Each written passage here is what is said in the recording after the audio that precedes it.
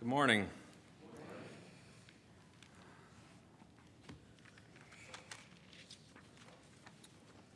Dave and I met a few weeks back, and he was expressing to me the desire to see us go through the Scripture systematically.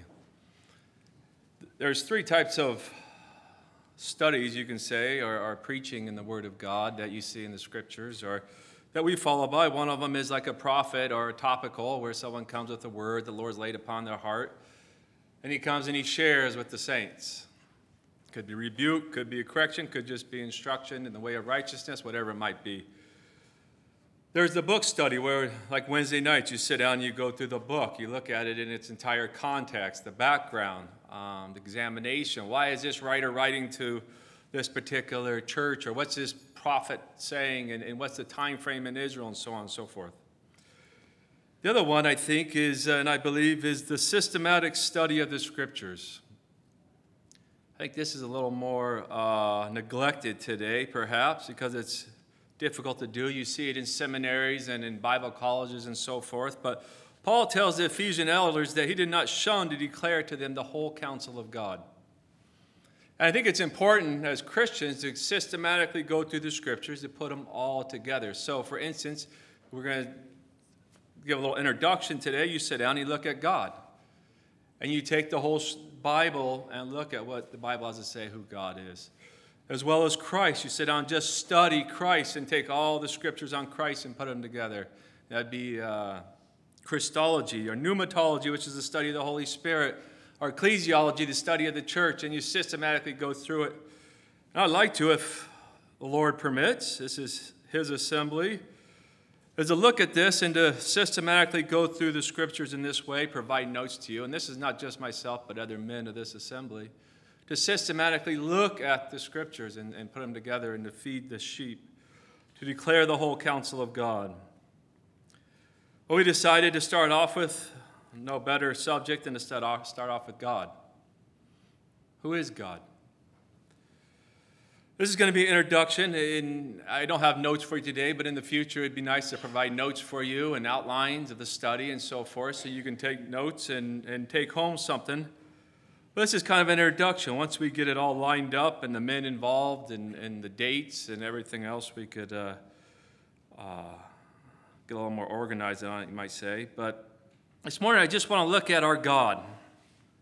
Back up from the Scriptures. Back up in your life. If you are a bird, or one thing you do when we fly in airplanes, what do? You look down upon the earth as you fly. And you see how magnificent, how big our earth is, and the creative powers of God. But what I want you to do is just think about, who is God? The first question some of you might be asking, is there a God? Why do you believe there's a God? These are questions that are contemplated, and men out there that would try to tell you that there is no God. As the movie that just came out, God's Not Dead, they go forth in that movie to try to demonstrate that God is surely alive and that the arguments are on the side of the Christian. In Psalms 14, verse 1, the Bible says, "The fool has said in his heart, there is no God." How do we know what God is like? These are all tremendous questions that we must answer. We know we exist. We know we're here. Your consciousness can tell that, hey, I can think, I can reason, I can look around and see other people here. But our existence, why is it? That's what we're going to look at a little bit this morning. There's only one way to know who God is, and that is to believe the Bible and to read it and to understand who He is. Now, if you're someone that doesn't believe in the Bible, then you got to go beyond that, and we'll look at some other stuff. But the Bible declares to us who God is. When I go to work and you talk to other people, usually what they start off with sentences when you get into a conversation about God is they say, "I think God is this," and they'll spout something out. That's nice, you think God's that, but on what basis are you basing your facts upon? Is that created by your own intelligence? Is it created because that's what you want God to be like? Or is it truly what God is like?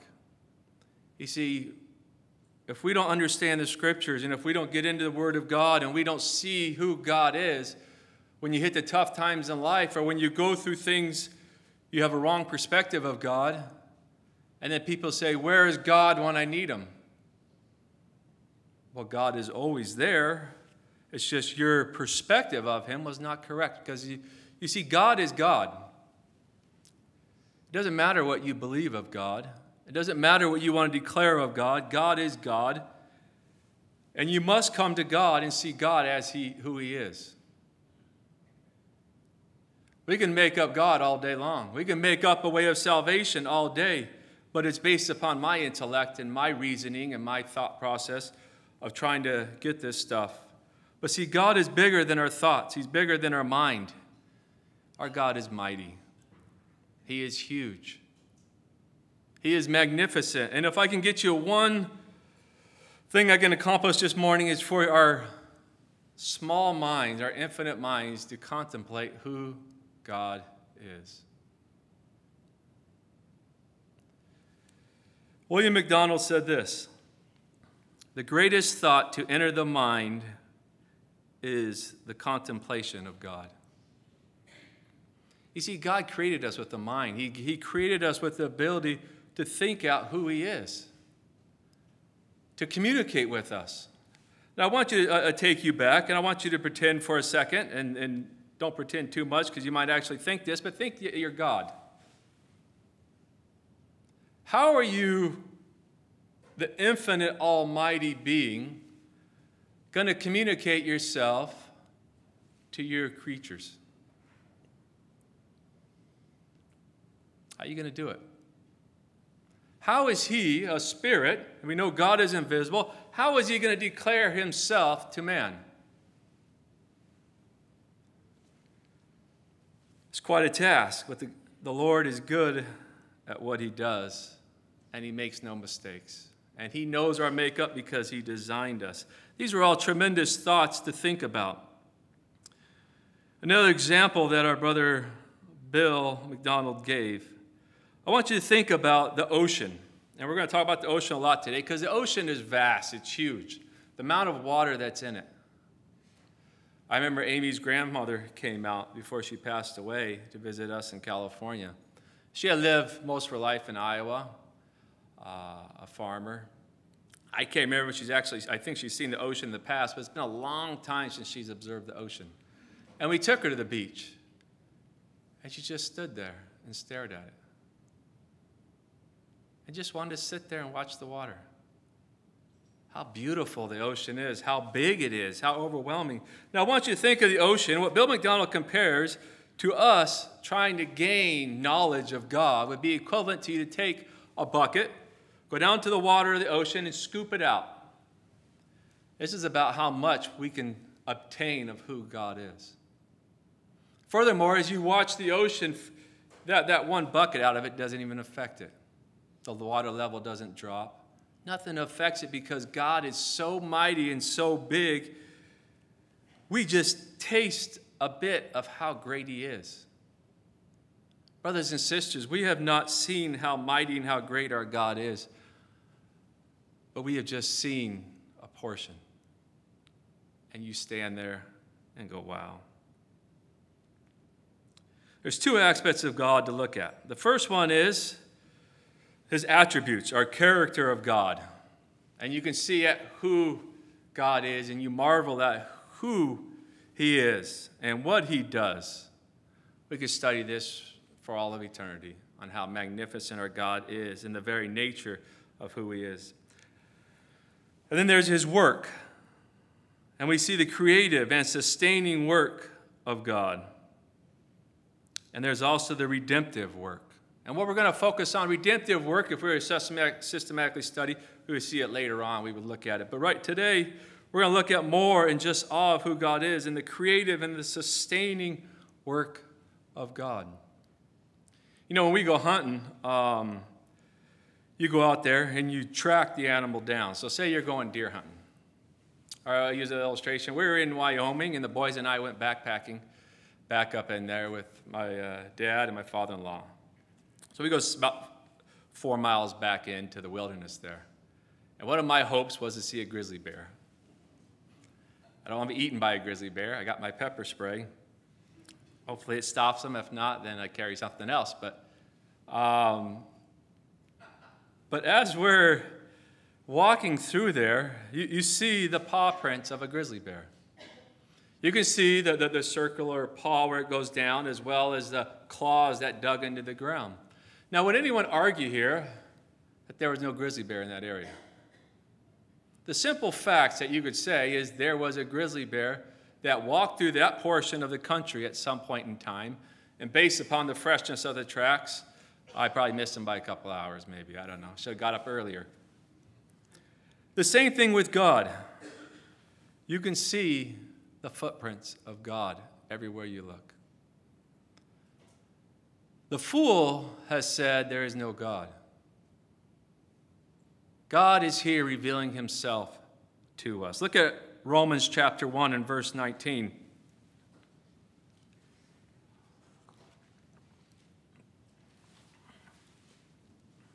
See, because what we see all around us is the footprints of God and his handiwork. And you see, God has created this earth.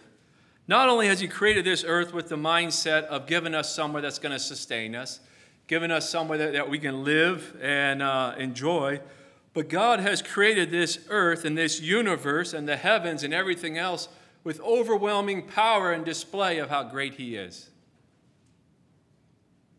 We're going to get into it a little bit later, but there are billions and billions and billions of stars out there. Now, wouldn't we have just been satisfied with a billion? Man cannot reach the end of the universe. It's an amazing concept when you see how big God is and how small we are. But look at verse 19 of chapter 1. Because what may be known of God is manifest in them, for God has shown it to them. Look at verse 20. For since the creation of the world, his invisible attributes are clearly seen, being understood by the things that are made, even his eternal power and Godhead, so that they are without excuse. Verse 21, because although they knew God, they did not glorify him as God, nor were thankful, but became futile in their thoughts, and their foolish hearts were darkened. So what Paul is clearly revealing here is that by the creation, by the mighty hand of God, it begs the question that there must be a creator that created everything that we see around us. This stuff cannot take place by chance. Evolution cannot bring about what we see in the complexity of life in which we have. But an individual looking up can see that there is a creator. And there's something that God has put within them that says you are accountable to your creator. You must seek the creator and follow him. Now, as we read on here, man doesn't seek the creator, he turns from the creator. So the creator comes after man. But he has revealed the heavens, he's revealed everything to show us how great and mighty God is, to the point that we are without excuse. One thing I'll make a note about an evolutionist is I don't believe an evolutionist, and this is my own theory, really cares if you believe in evolution. It's not his purpose. His purpose is that you don't believe in God. He can probably care less if you believe in Darwin's theory or anything else, but that you say that there is no God. Why is that? Why is he so concerned? Why does America, in our courtrooms, they place the Ten Commandments? Why are people appalled by it? Because if there's a creator, they are accountable to that creator to respond. So if the evolutionist, if the atheist, if the individual say there's no God, I can live whatever way I want and I can go about doing whatever because there is no laws. The whole moral reasoning is out the door if evolution is true. Good and evil, there is no such thing. The very contemplation of what we know within our government and laws and everything is set in order by God. And if you remove God from that equation, technically, I could steal from you and that's not wrong. I could kill you and that's not wrong. Because the moral reasoning is from God, our Creator, that has put it within us and what He has established and declared. While we're on this subject of evolution, I'm going to read a little quote I printed off here. In the very chances of evolution, really it's 0% chance, because in order to have evolution, you got to have something. You can't get something from nothing. It's just an impossibility. And it's really a 0% chance. But to say, in theory, this guy has In theory, if you were to give evolutionists, an atheist, his reasoning behind the logic of something of matter to come about in the right circumstances, and then you all of a sudden have this reproduction, and then as it grows into what we know today, is really a mathematical impossibility. What he says here, and I printed this off the Christian Research Institute. He says, therefore, the successful production of a 200-component functioning organism requires at least 200 successful such mutations, each of which is highly unlikely. Even evolutionists recognize the true mutations are very rare, and the beneficial mutations are extremely rare. Not more than 1 out of 1,000 mutations are beneficial at the very most.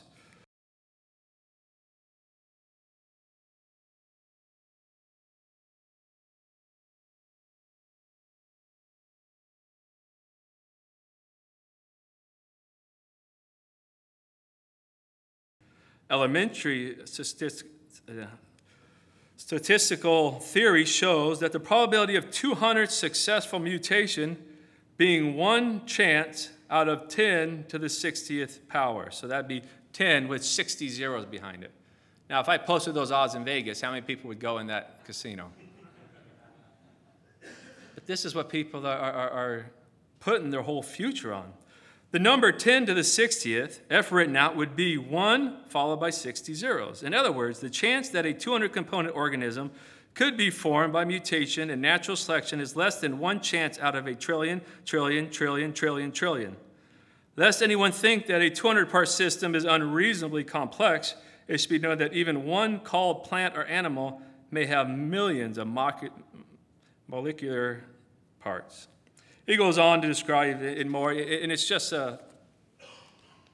it's not even a logical reasoning. And I've said it before, and it's really not a correct thing, but I said it takes an atheist or an evolutionist to have more faith than does a Christian. But see, a Christian puts their faith and trust in God. It's not a blind faith. But really what an atheist is he's putting a blind faith in a system. The problem with evolutionists, and when we get into this and we look at creation versus evolution, is that the evolutionist has said there's no God. He's what the Bible calls a fool. How many of you want to listen to a fool? What perplexes me more is how many people try to commingle the works of a dead man, and I say dead because they're spiritually dead, with the works of God and try to come up with some theistic evolution. And try to take the best of both worlds, of trying to take the science of today and commingle it with the evolution within God created it, and then he watches this stuff go about. Why would we even entertain the thoughts of fools? You see, God's creative work is there. And because we don't understand it, because we can't give an answer to it, doesn't mean that God did not speak it and it was there. God has a reason for it. His ways are higher than our ways. We can't comprehend them. His understandings are so great. But we come by faith, and we read the Word of God. And let's turn to Genesis chapter 1. And we'll declare what God has said, and what our origin is, and where we came from.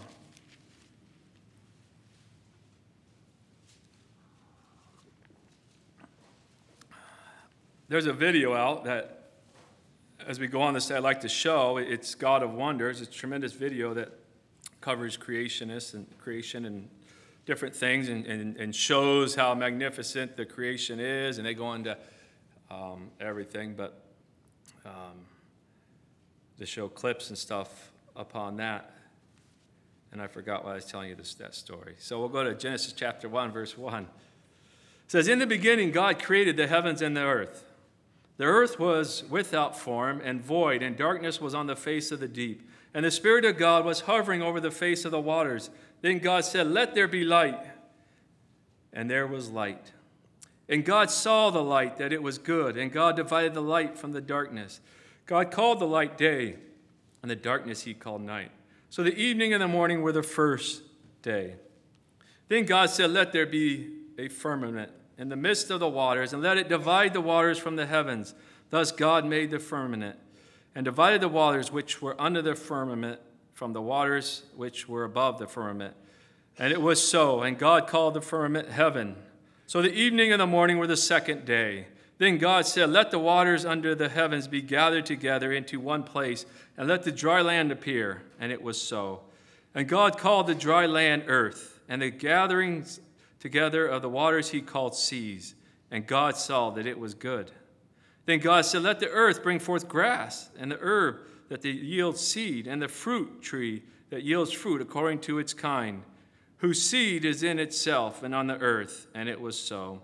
And the earth brought forth grass, and the herb that yields seed according to its kind, and the tree that yields fruit, whose seed is in itself according to its kind. And God saw that it was good.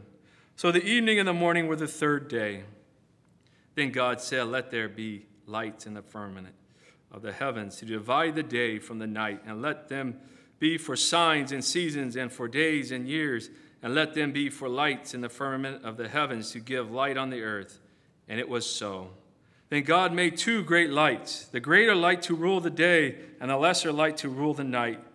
He made the stars also. God set them in the firmament of the heavens to give light on the earth, and to rule over the day and over the night, and to divide the light from the darkness. And God saw that it was good. And the evening and the morning were the fourth day. Then God said, 'Let the waters abound with an abundance of living creatures, and let birds fly above the earth across the face of the firmament of the heavens.' So God created great sea creatures and every living and every living thing that moves, with which the waters abounded according to their kind, and every winged bird according to its kind. And God saw that it was good. And God blessed them, saying, 'Be fruitful and multiply, and fill the waters in the seas, and let the birds multiply on the earth.' So the evening and the morning were the fifth day. Then God said, 'Let the earth bring forth a living creature according to its kind, cattle and creeping thing, and beasts of the earth, each according to its kind.' And it was so. And God made the beasts of the earth according to its kind, cattle according to its kind, and everything that creeps on the earth according to its kind. And God saw that it was good. Then God said, 'Let us make man in our own image, according to our likeness. Let him have dominion over the fish of the sea, over the birds of the air, over the cattle, over all the earth, and over every creeping thing that creeps on the earth.' So God created man in his own image. In the image of God he created them, male and female he created them. Then God blessed them. And God said to them, 'Be fruitful, multiply, fill the earth, subdue it, have dominion over the fish of the sea, over the birds of the air, and over every living thing that moves on the earth.' And God said, 'See, I have given you every herb that yields seed, which is on the face of all the earth, and every tree whose fruit yields seed, to you it shall be for food. Also to every beast of the earth, and to every bird of the air, and to everything that creeps on the earth, in which there is life, I have given every green herb for food.' And it was so. Then God saw everything that he had made, and indeed it was very good. So the evening and the morning were the 6 days." Chapter 2. Thus the heavens and the earth and all the host of them were finished. And on the seventh day God ended his work which he had done. And he rested on the seventh day from all his work which he had done. What a tremendous account. And the question has to be begged, do you believe this? I don't think that God is interested in deceiving us. I think he wants to reveal himself to us.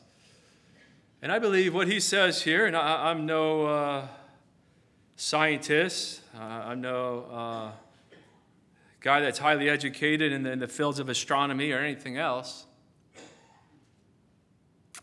I'm a simple guy, and I just believe the Bible. But when it says God created the heavens and the earth, I believe he did it. By the word of his power, he spoke, and it came about. Also, I believe it was 6 literal days. God, through the Holy Spirit, is writing out these scriptures. And if he wanted to reveal something other than a 24-hour day, he could use a lot of different words. We get these guys that want to prolong it, that a day is not really a day, and that you can really try to take into account these billions of years in which stuff evolved and it's nonsense. God spoke it, it came into existence. And what kind of God would we have that if you say he couldn't do this? Some date the earth back as far as maybe 10,000 years. An early universe. Everything points to an early universe. And scientists will come up with all kinds of stuff. And you got to understand, these fools, they have good stuff, but they also want to lie to you. I think I've shared this story one time, is that growing up, we loved dinosaurs. And we believed dinosaurs one at a time roamed the earth. And I visited an archaeological site out in Colorado where it's a museum. And actual guy, they had bones and all their fossils, and not only bones or fossils and all the different stuff in their displays. And I asked the guy, I go, you guys put out, I mean, obviously they say this is a Brachiosaurus.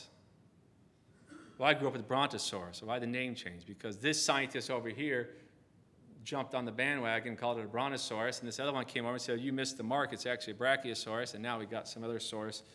But he said, in a finding, if they are good, they will find about 30% of the dinosaur. That's a good find. So 70% is made up.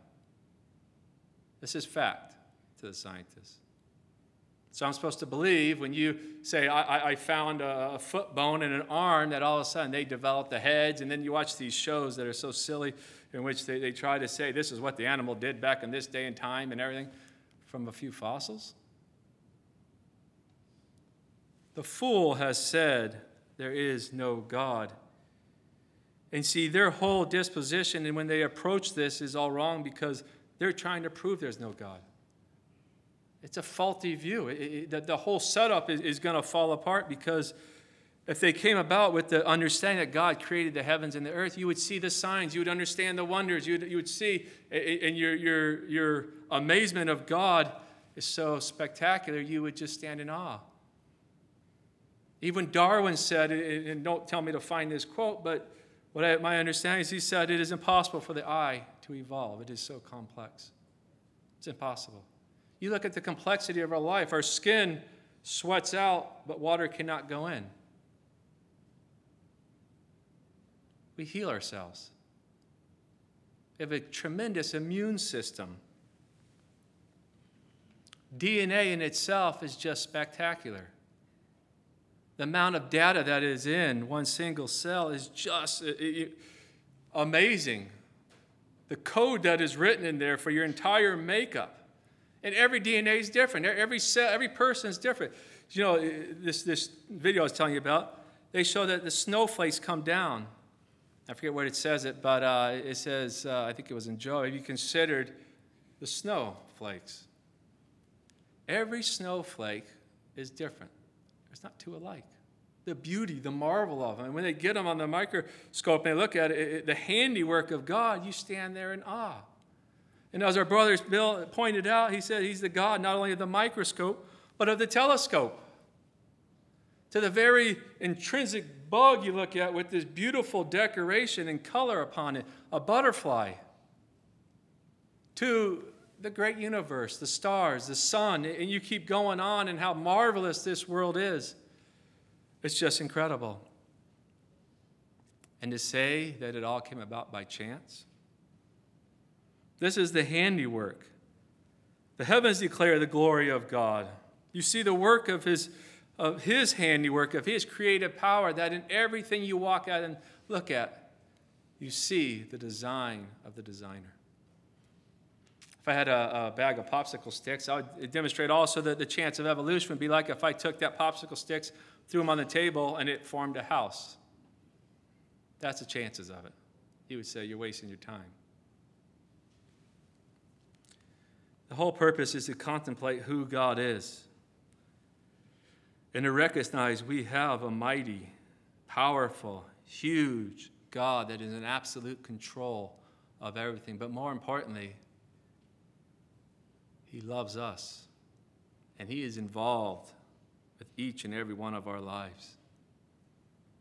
He loves us enough to send His Son to die on the cross for our sins. We're going to do a little demonstration in a minute here, and hopefully this will be good. I don't know. Our God is amazing. I'm going to read some verses here, and then we're going to turn to Job chapter 36. If you got a highlighter, I'll write down these verses. These are little gold nuggets that are within the Scriptures. And it always amazes me how, and it's only through the Spirit of God that they know this stuff, but how back in this day and time, they would declare what God is like. Job chapter 36 and verse 26.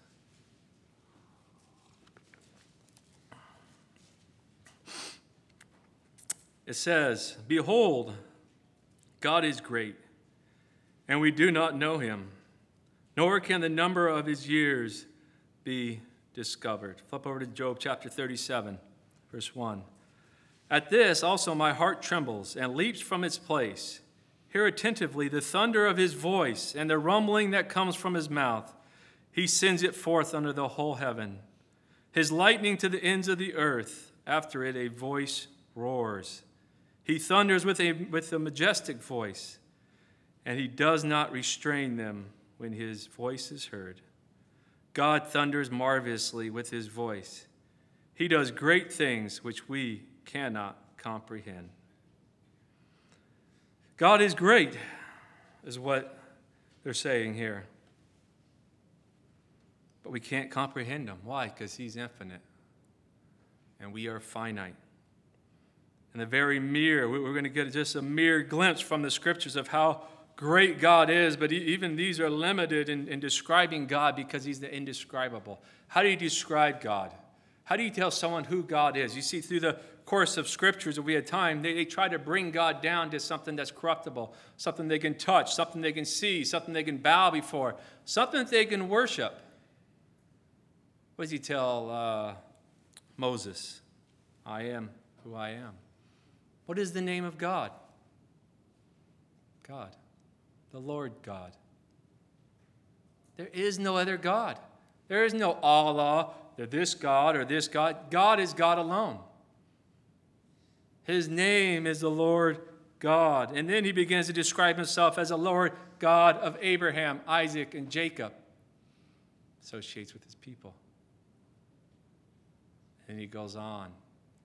And the one that came from heaven has declared to us who God is, and that is the Lord Jesus Christ. Now we got someone to put our eyes upon. Now I got something that I can see, I can touch, I can feel, and that's in Jesus. God, come in the flesh. Emmanuel. What a tremendous way in which God wants to communicate and reveal Himself to us. Turn to Job chapter 26.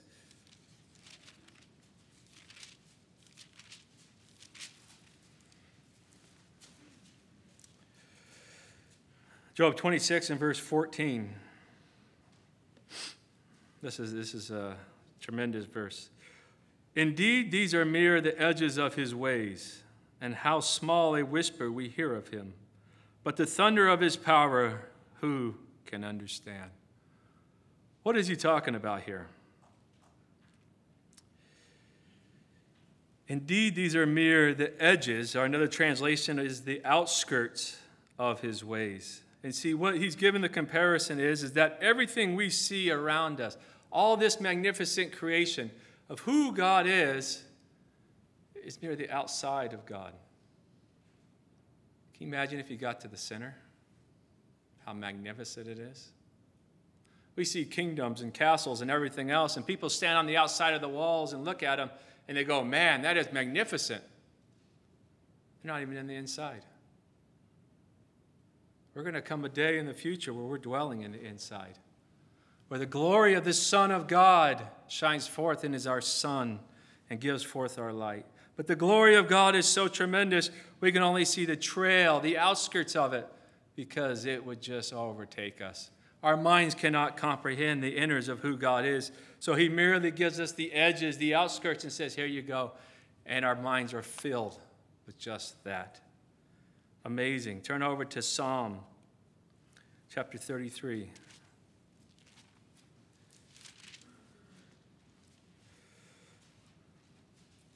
Psalm chapter 33 and verse 6. By the word of the Lord the heavens were made, and all the host of them by the breath of his mouth. He gathers the waters of the sea together as a heap. He lays up the deep in storehouses.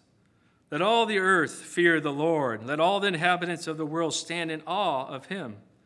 For he spoke, it was done. He commanded, it stood fast. What a tremendous God. He speaks and it takes place. You and I, in order to move something or do something, it takes our strength and effort, and we go about and we struggle and we wrestle with it. God just speaks. That's the power of our God. Look at Psalms 56.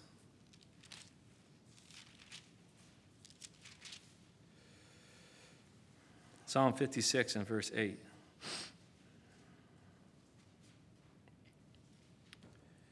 You number my wanderings, put my tears into your bottle. Are they not in your book? Here you have the great God that created the universe, and from my understanding, you number my wanderings, and in which I looked at, it's a tossing, and it's referring to something like when you're in bed tossing back and forth. You can't sleep. I just want to get some sleep, and you go back and forth. God counts those. He knows when you're restless. But look at this. Put my tears into your bottle. When we go through suffering, when we go through pain, and when there's tears that are shed, don't ever think that God is a distant God and he's not involved.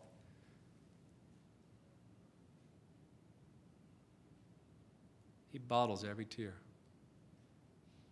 He knows every single one. He has a bowl of our prayers that sits before him, every single one he takes. What a magnificent God. Why is he mindful of us? And we can go on in Psalm 104 and 32 as he speaks and he makes the earthquakes and volcanoes explode and so forth. And look at Psalm 113, verse 5. There's so many. We could sit here all day and look at this and discuss it. But Psalm 113, verse 5 and 6. Who is like the Lord our God, who dwells on high, who humbles himself to behold the things that are in the heavens and in the earth? And what he's trying to give a description here is how big God is. Now, he literally has to stoop down. He has to bend down to see what's going on here on earth. That's how big he is. It's just a picture. But he's bending down and he's stooping down to see what's going on. Look at Psalm 147, verse 4.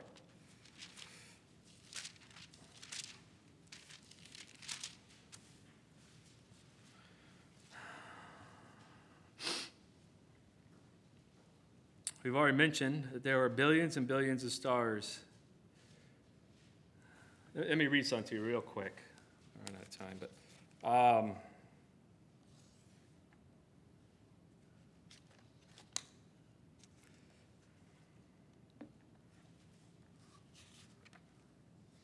okay, how big is the universe? This is Bill McDonald's The God is Wonderful. How big is the universe? Actually, no one knows. Astronomers were still trying to find the answer to the question. Without telescope vision, we can see about 2,000 stars.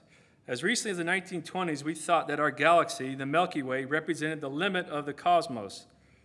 But with the introduction of more powerful telescopes, we realized that it was much more immense than that. Einstein estimated that the circumference of space could be 210, 0, 0, 0, 0, 0, 0, 0, 0, 0, 0, 0, 0, 0, 0, 0, 0, 0, 0, 0, 0, 0 light years. I don't even know what that number is. The Hubble Space Telescope has broadened our vision, but still does not give us a final answer. With it, we can see stars that are billions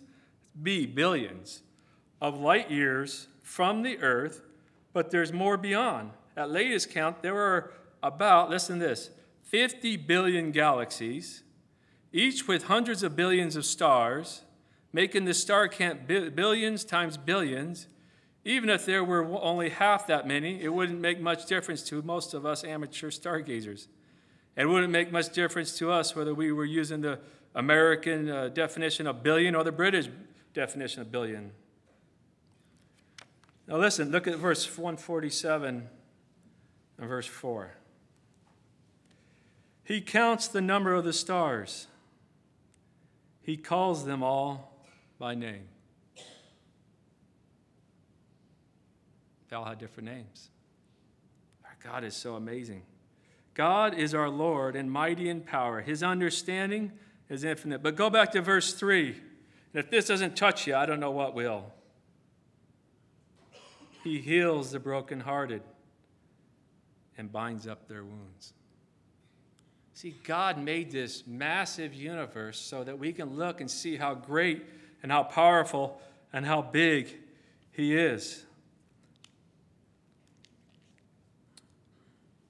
Psalms 40, verse 12. Turn there real quick. This is the last verse. Isaiah 40. You guys cover this on Wednesday nights, but this is just tremendous.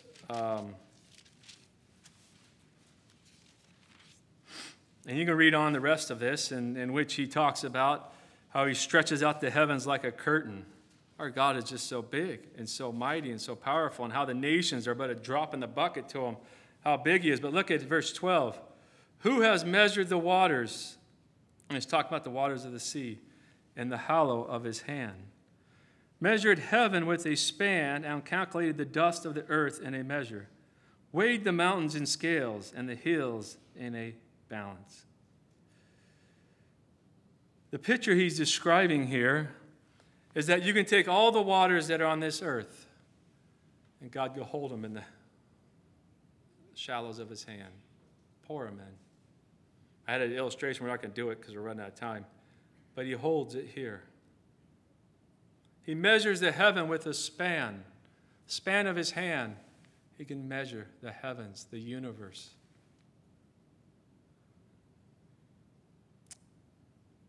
What a tremendous God we have.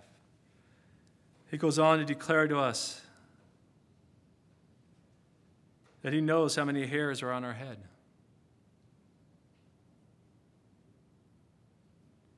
He knows the sparrows, and not one will fall from heaven without his say-so.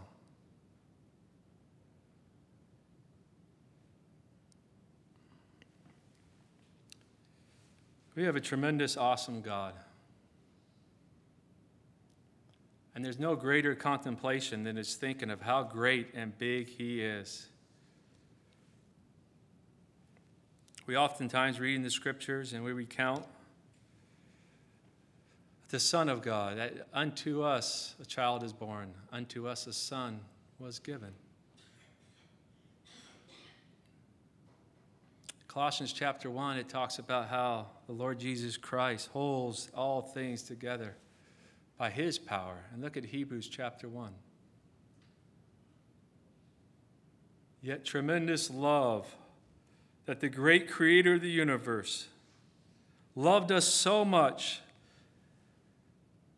that he would stoop down, take on humanity, and go to the cross of Calvary and die for you and me. He knew there was only one way. He knew there was only one way of redemption. You have this mass universe.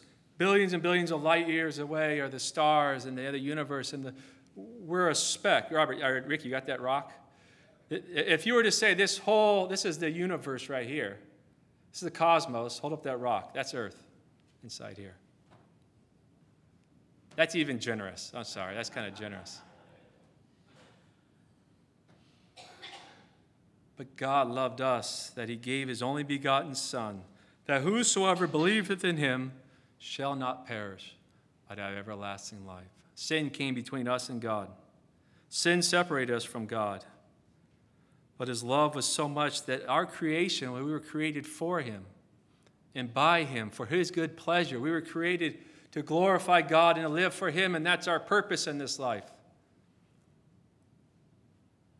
And it's only through Jesus Christ our Lord that we are reconciled back to our Creator and our God, and we can live for him with purpose, with meaning. Let's bow in prayer. Our gracious God and Father, we just give you thanks so much. We see the marvels of your handiworks. We see your creative work, Lord, and the balance of nature and how you sustain the oceans, sustain land, sustain the air, the animal kingdom, whatever it might be. You are just magnificent in all your ways, beyond our thoughts. But we thank you for loving people such as us. We are but a speck of dust, this earth, compared to you, O God. But you sent your Son to this speck of dust to save us from damnation and hell. Thank you. Thank you so much. We turn to you and we glorify you and serve you and live for you. In the name of Lord Jesus we pray. Amen.